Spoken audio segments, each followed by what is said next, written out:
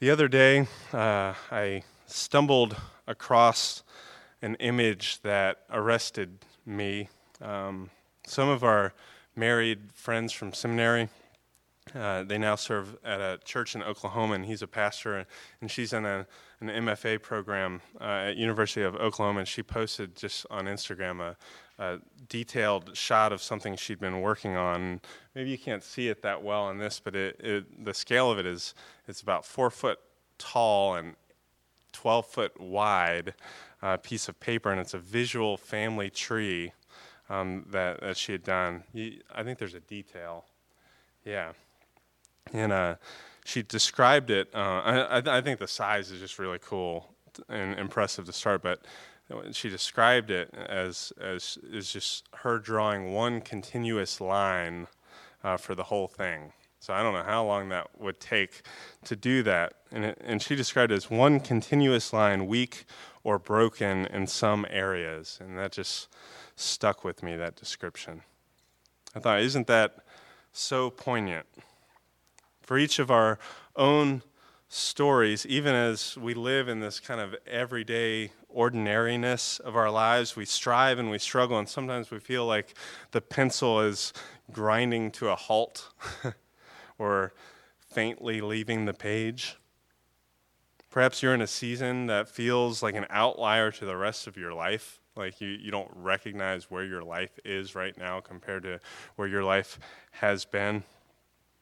Maybe your life feels like it's in full drift, like it's flying off the rails. Maybe despair creeps in and you think, I don't belong in the story. It seems like whoever was drawing the line up until now was drawing something completely different than what I envisioned. But my friend Corey, her sketch reminds us of the surprising connection of it all. The resilience despite the fatigue and the frailty, the coherence despite the incompleteness, one continuous line, weak and broken in some areas. Perhaps that's exactly what it means to be human. Constrained and reckoning with our sin and our weakness, with our limits and with our fear, all the while continuing to be drawn and knit into something bigger than just our story. And this whole canvas that maybe we can only see a small part of at one time. We don't allow the plot to be bogged down or that pencil lead to be stalled. We just keep going.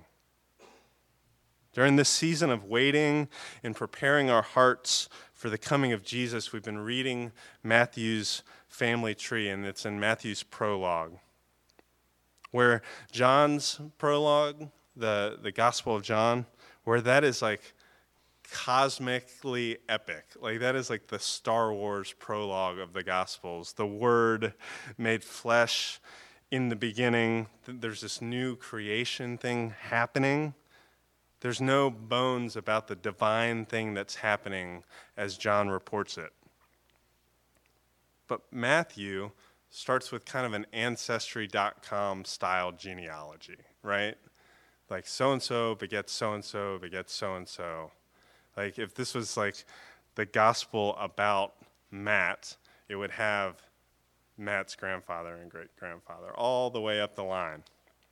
You can't get much more human than that. It would happen that way for all of us.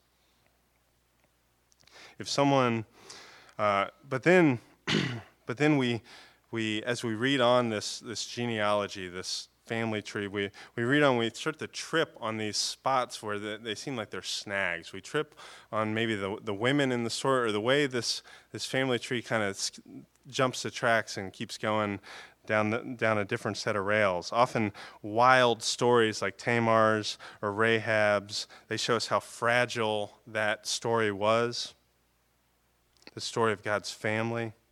Or maybe Ruth, that gives us, as Sarah said last week so well, if you weren't here, go back and listen to it, that Ruth story gives us kind of the rules to performing the improv of love and fidelity in this story.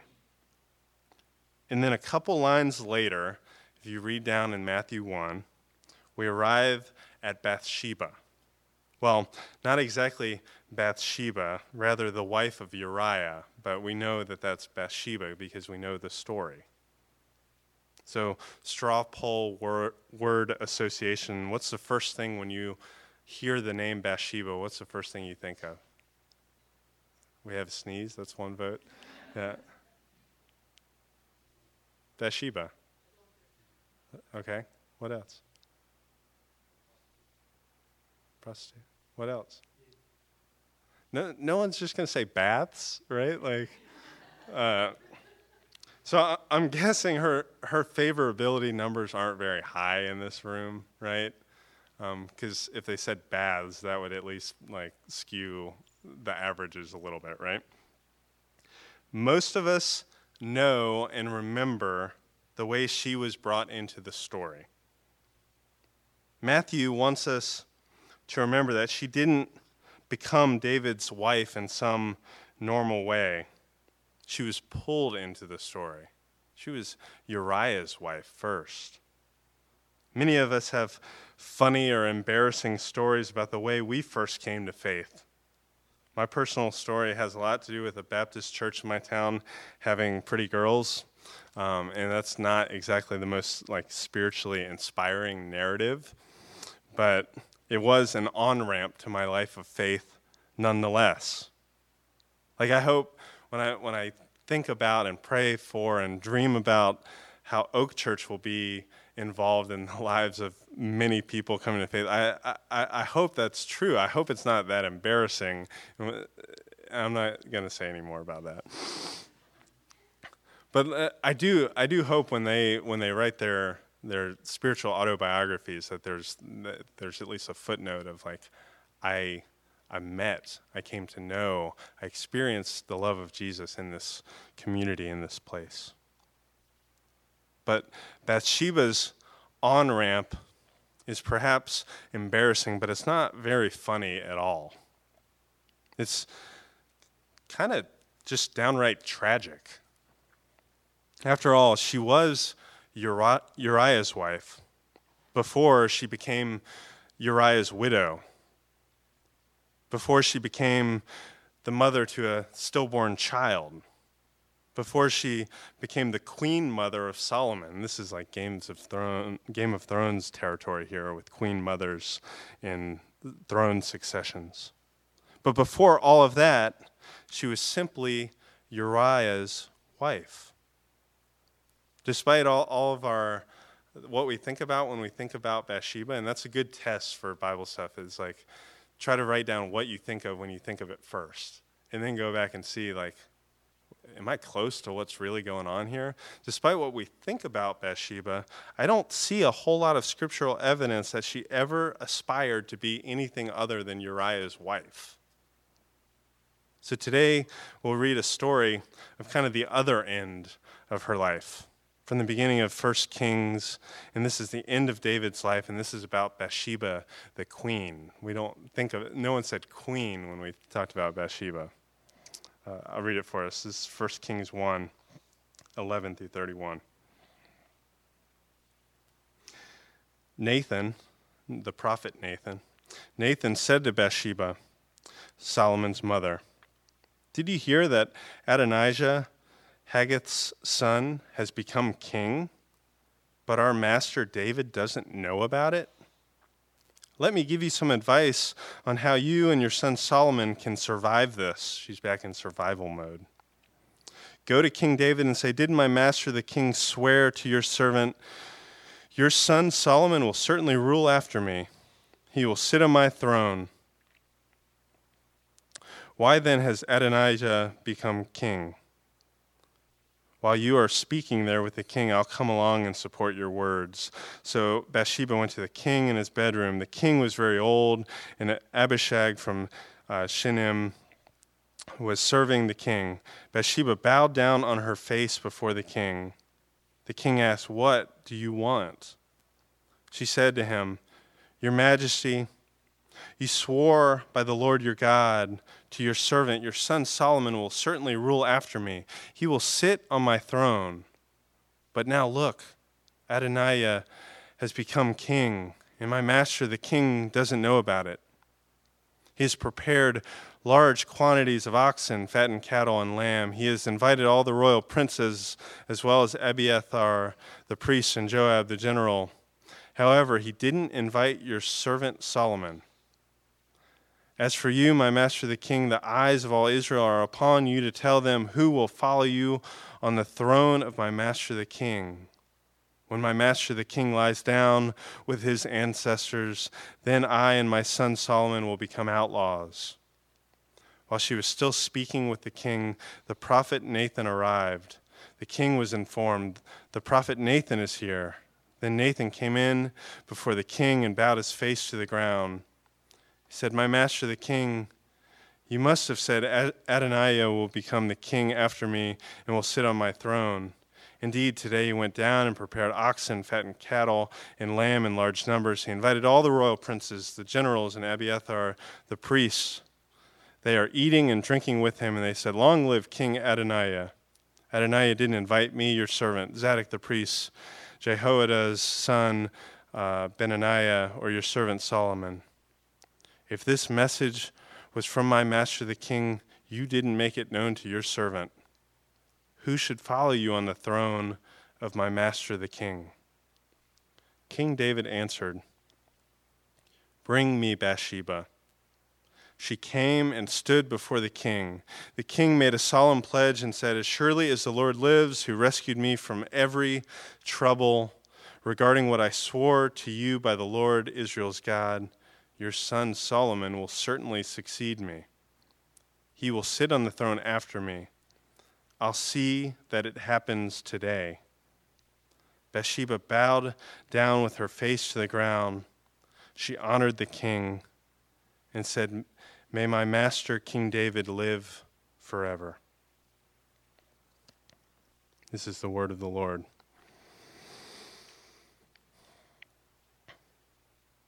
In all that narrative, and maybe that was hard to follow, I'd encourage you, if it was, to go back and read more of it. It's intriguing how fast it moves, and we get these peek ends to the throne room and these conversations that are happening with the king.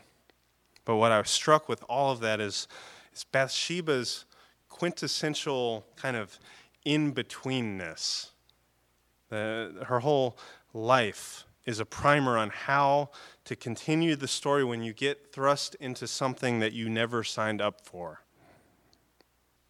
The sheer fact that she's known in Jesus' family tree, essentially with a line struck through who she was is canceled out, and then the undeniable fact of who she came to be, a mother twice over linked to Israel's Messiah, says something about her.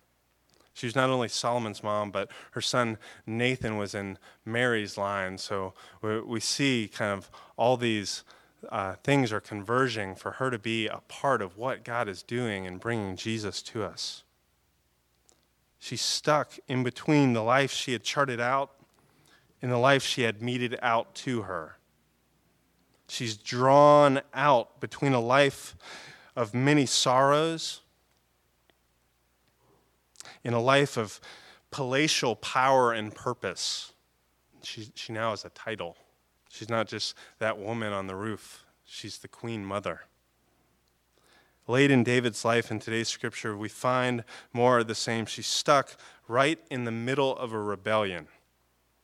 Adoniah, one of David's other wives' sons, has a claim to David's throne not nearly as strong as Solomon's, and he's trying to usurp it.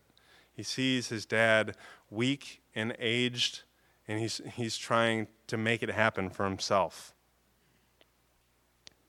He gathered a coalition that would help him rise to power, including some pretty heavy-hitter political and religious people, some muscle, some horsepower, and he starts the feasting. Surely they won't turn this back. This is almost his kind of special session that he called to try to push this thing through. And then Nathan comes to Bathsheba and says, "Didn't you hear what's going on? Didn't you hear that Adoniah became king without you knowing? You need to go to David And you need to make your son Solomon what he is, the rightful heir, the king. Again, she's thrust between. She now goes between Nathan and David. And remember, she was always kind of between Nathan and David. The last time we got Psalm 51 when David confessed to what he did to Bathsheba. And Nathan was the one that sprung the trap, telling parables about a shepherd that doesn't treat his sheep very well. Nathan comes to Bathsheba and sends her to David. She goes to David in his bedroom to advocate for what's right and to continue that one continuous line, weak and broken in some areas, that Solomon might carry on the promise. She gets to David and she falls on her face.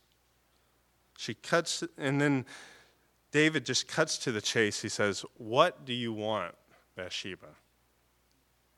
Then she tells him exactly what she wants, exactly what's going on, exactly what shouldn't be happening under David's nose.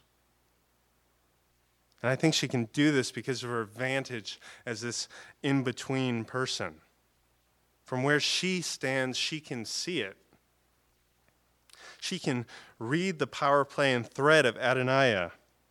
She can see the urgency for David to set this right before his kingdom falls apart. She can see clearly what this would mean for her and Solomon. They'd be on the run because no one wants someone that has a better reason to be king just hanging around, right? This is pretty desperate. She is on the verge of being eliminated from David's story. When David brings Bathsheba back in after a consultation with Nathan, he says, "As surely as the Lord lives, who rescued me from every trouble, regarding what I swore to you by the Lord, Israel's God, your son Solomon will be king." David agrees with her. Let it be so. Bathsheba's nerve and advocacy for her son contributed to the following generation of unprecedented wealth and reign for her son Solomon, the union of the two kingdoms. If her husband David often gets described as the man after God's own heart. If David was a man after God's own heart, her son Solomon was a man kind of with God's own wit. Like from Solomon we get the Proverbs. We get this unprecedented, wise ruler that is, even as a king for Israel isn't ideal, it's about as good as they could hope for. He's lauded for his wisdom. He solves problems when people come, and he judges justly. I can't help but think that those proverbs were as much of a byproduct of Bathsheba's tense and tested mettle as David's in his life. So during this Advent adventure that we've been on, we've dove into these women's stories with the purpose of hearing our own stories a little bit better. The story of Jesus a little bit better. This journey to the manger in Bethlehem to make room for and adore the newborn King of the world is one in which we must continue to understand and negotiate our own in-betweenness, our own discomfort. Advent is that time between the times. We should feel a little uncomfortable there. When we feel that tension between Jesus' first coming and we hope and we long for and we say, "Oh, come Emmanuel," for his second coming. We take cues from how God chose to come to us in human form and how he was received or wasn't, so we can kind of interpolate what we should be hoping for. If we're hoping for Jesus to come again, it behooves us to try to put ourselves in the headspace of those who are expecting Jesus to come the first time and to learn from that and to hope for justice, to hope for peace, to hunger and thirst after righteousness. We live in this pregnant pause, this spirit-groaning hope for renewal amidst the sin-scarred, good but broken creation of which we're a part. We know that so well if we just pause long enough to take inventory. Some of us feel this in-betweenness every day. Perhaps like Bathsheba, it feels like you woke up into a life that you would not have chosen for yourself. You never thought that that relationship would go so bad or cause that much hurt. You never thought you'd have this much job insecurity or financial instability at this point in your life. Maybe your 30s isn't all it's cracked up to be. Nate, it's good so far? Yeah. So far. But maybe that life is not adventurous enough. It's not how you thought you'd be at this point, right? Maybe you struggle with a sin that has a hold of you, and you can't even remember how it got a hold of you. You can't remember what it felt like to be free, and you can't explain why that appeals so much to you. Maybe you're just angry.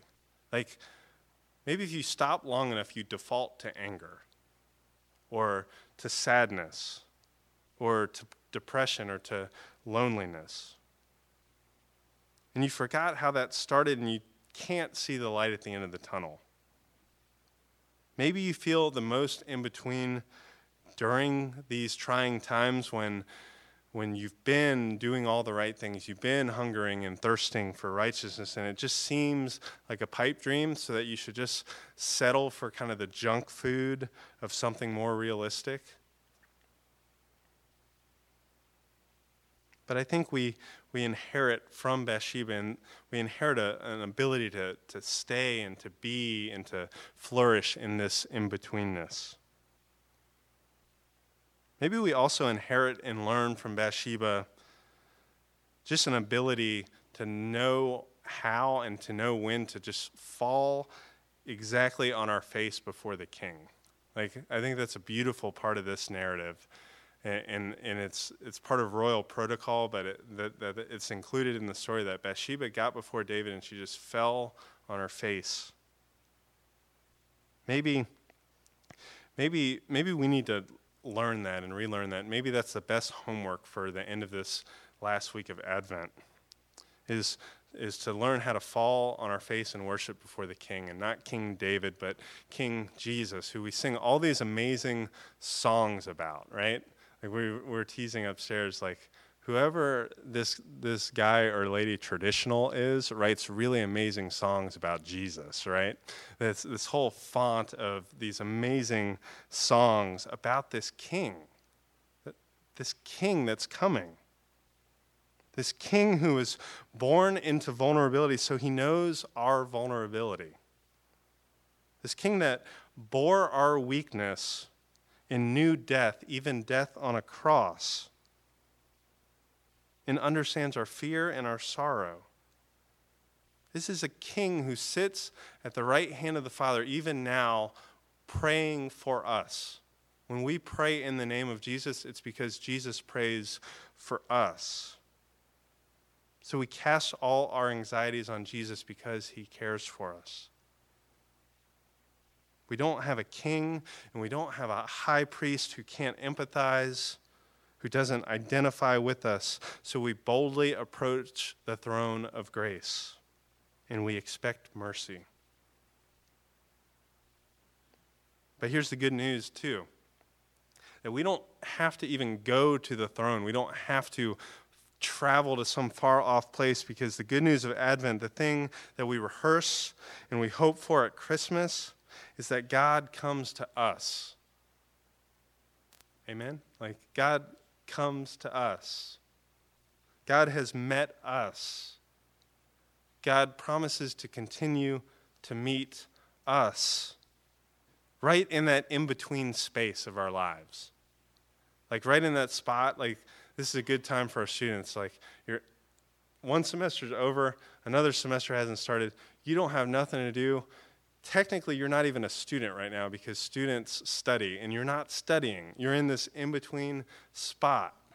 You don't even maybe know who you are. Maybe that's the best thing for some of you guys. But in this in-between time, that is when God meets us. It's in this place of discomfort, this place of discontent, that God sees and hears and knows us. It's in that the places in our lives of deep insecurity, of deep incapacity, that God is with us and is for us. It's exactly through fragile, real people acting in desperation, like Bathsheba, that God brings this unshakable kingdom in Christ Jesus. It's through people like Bathsheba looking around and realizing that whether or not they ever imagine they'd be where they are, they have been brought into God's promises and can participate in his plan for renewal. That you and I and Christ can not only stand in and survive this gap, this place of tension, but we can thrive here. Like when we read in the Bible about the valley, and again, we if I polled the audience, we'd think of Psalm 23 and this valley of the shadow of death, but the valley is also where you can live and where you can cultivate and where you can grow things. That's why the shepherd's there, is because that's where the grass is for his sheep. That's where they live. So we can not only survive here, but we can thrive here, sustained in our straining towards redemption and hope, even when it feels all for naught, even when it feels hopeless, even when it feels scarce. It means that we'll keep having to answer that question that David asked Bathsheba. What do you want? Rather than filling in the blank with some old answer that we always imagine, let's lean into what God's doing in new and courageous ways. This week, walk with that question. Don't answer it right away. That question, what do you want? Don't answer it right away. Let that sit with you. Let that soak on you. Let that bother you, because most of the time we walk around, we don't even know what we want. Then let it spark for you a desire for Christ to enter into our world, into your world. Let it spark in you an awareness to recognize him all around. The poet Gerard Manley Hopkins writes that Christ plays in 10,000 places. That means everywhere we look, if we have eyes to see and ears to hear, we can see him at work. And most of the time we walk around completely ignorant of that. What do you want this week? What do you want? If we can answer that question, it might help us be more present as we walk around. It might, as we enter into this final week of Advent, help our prayers to consider the ways, like Bathsheba, we might have our hopes and our loves, our desires more tuned towards the expectation that God is going to show up and God is going to come through. That Christ meets us in the in-between and holds us together, even and especially when we feel lost and lonely. And that the Spirit is going to continue this surprising work of renewing us, of changing our hearts, of opening us up to God, of healing our brokenness. And that's what we're praying, that's what we're saying when we say, O come, Emmanuel, God with us. Will you pray with me?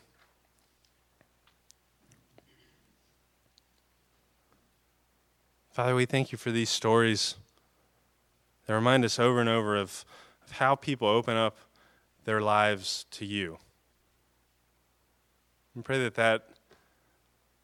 that happened this week. And it doesn't just happen, Lord. We pray that we put ourselves in a position for that to happen. That's our expectation, that's our hope. Even if it messes our plans up, even if it shifts what we're hoping for or what we envisioned, we invite you into that. We give you permission for that. Lord, use this body to help in that process. And we might have deep friendships that can speak into each other's lives and say, I think I see what God's doing here. I think I see it better than you, and let me be your eyes to help you know. Or I think I see what God's doing in this hurt, and he wants to heal it. Just let him. God, help us learn how to do that. Help us be committed to each other to do that, to offer that, and to receive it. Above all, let us expect your work in our lives. Expect that you're continuing to draw us into this abundant life that you've made possible in Jesus. We pray all this in Jesus' name. Amen.